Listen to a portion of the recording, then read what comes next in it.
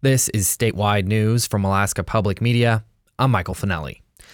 Alaska State Troopers are investigating two wrecks involving 4 semi-tractor trailers last week on the Parks Highway. The first wreck occurred early Thursday morning, about 30 miles south of Cantwell. Troopers got a call around 1:15 a.m. about a 2-vehicle head-on collision. But upon arriving, the trooper found a 4-way collision involving 3 semi-tractor trailers and an SUV.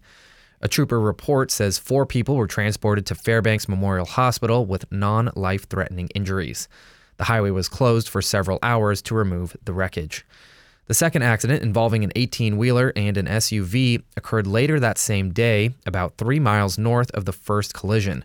A trooper dispatch says the northbound SUV driver got distracted at the sight of a dead moose in the ditch and drifted into the southbound lane, then swerved back into the northbound lane and struck the big rig. The spokesperson said both wrecks occurred during snowy conditions and that there were no serious injuries. Meanwhile, there was almost no debate on more than 24 resolutions proposed this year during the Alaska Federation of Natives Convention. As KYUK's Emily Schwing reports, it's a noticeable departure from previous years. This year, AFN members were aligned on a resolution that calls for immediate congressional action to permanently protect subsistence hunting and fishing in the state's navigable waters. The proposal focuses on indigenous rights, but Myra Nanning, a delegate representing Hooper Bay's Sea Lion Corporation, proposed an amendment to include the word Aboriginal in resolution language. The reason why we're adding Aboriginal is because back in 1997, we negotiated the Migratory Bird Treaty, and we tried to use indigenous.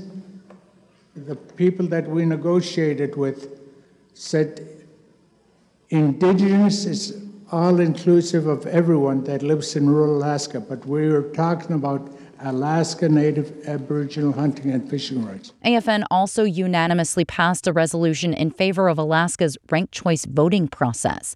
Matthew Nikolai, who's originally from Gweithluck, spoke in opposition of Alaskans for Honest Elections, an initiative working to repeal Alaska's ranked choice voting system. It's very important our Native people stand up and show up to the elections to fight this, saying it's honest and fair. It's not.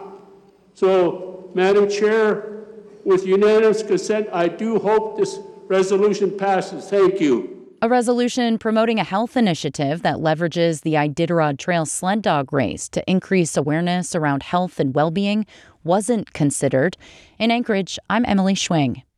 This is Alaska Public Media. The Alaska Morning News is brought to you in part by GCI, providing a redundant fiber network to Alaska's North Slope, and engineering solutions for energy operations statewide. Details at gci.com/energy. Support for NPR comes from NPR stations. Other contributors include Fisher Investments. As a fiduciary, Fisher Investments is obligated to act in their client's best interest. Learn more at fisherinvestments.com. Investments in securities involve the risk of loss.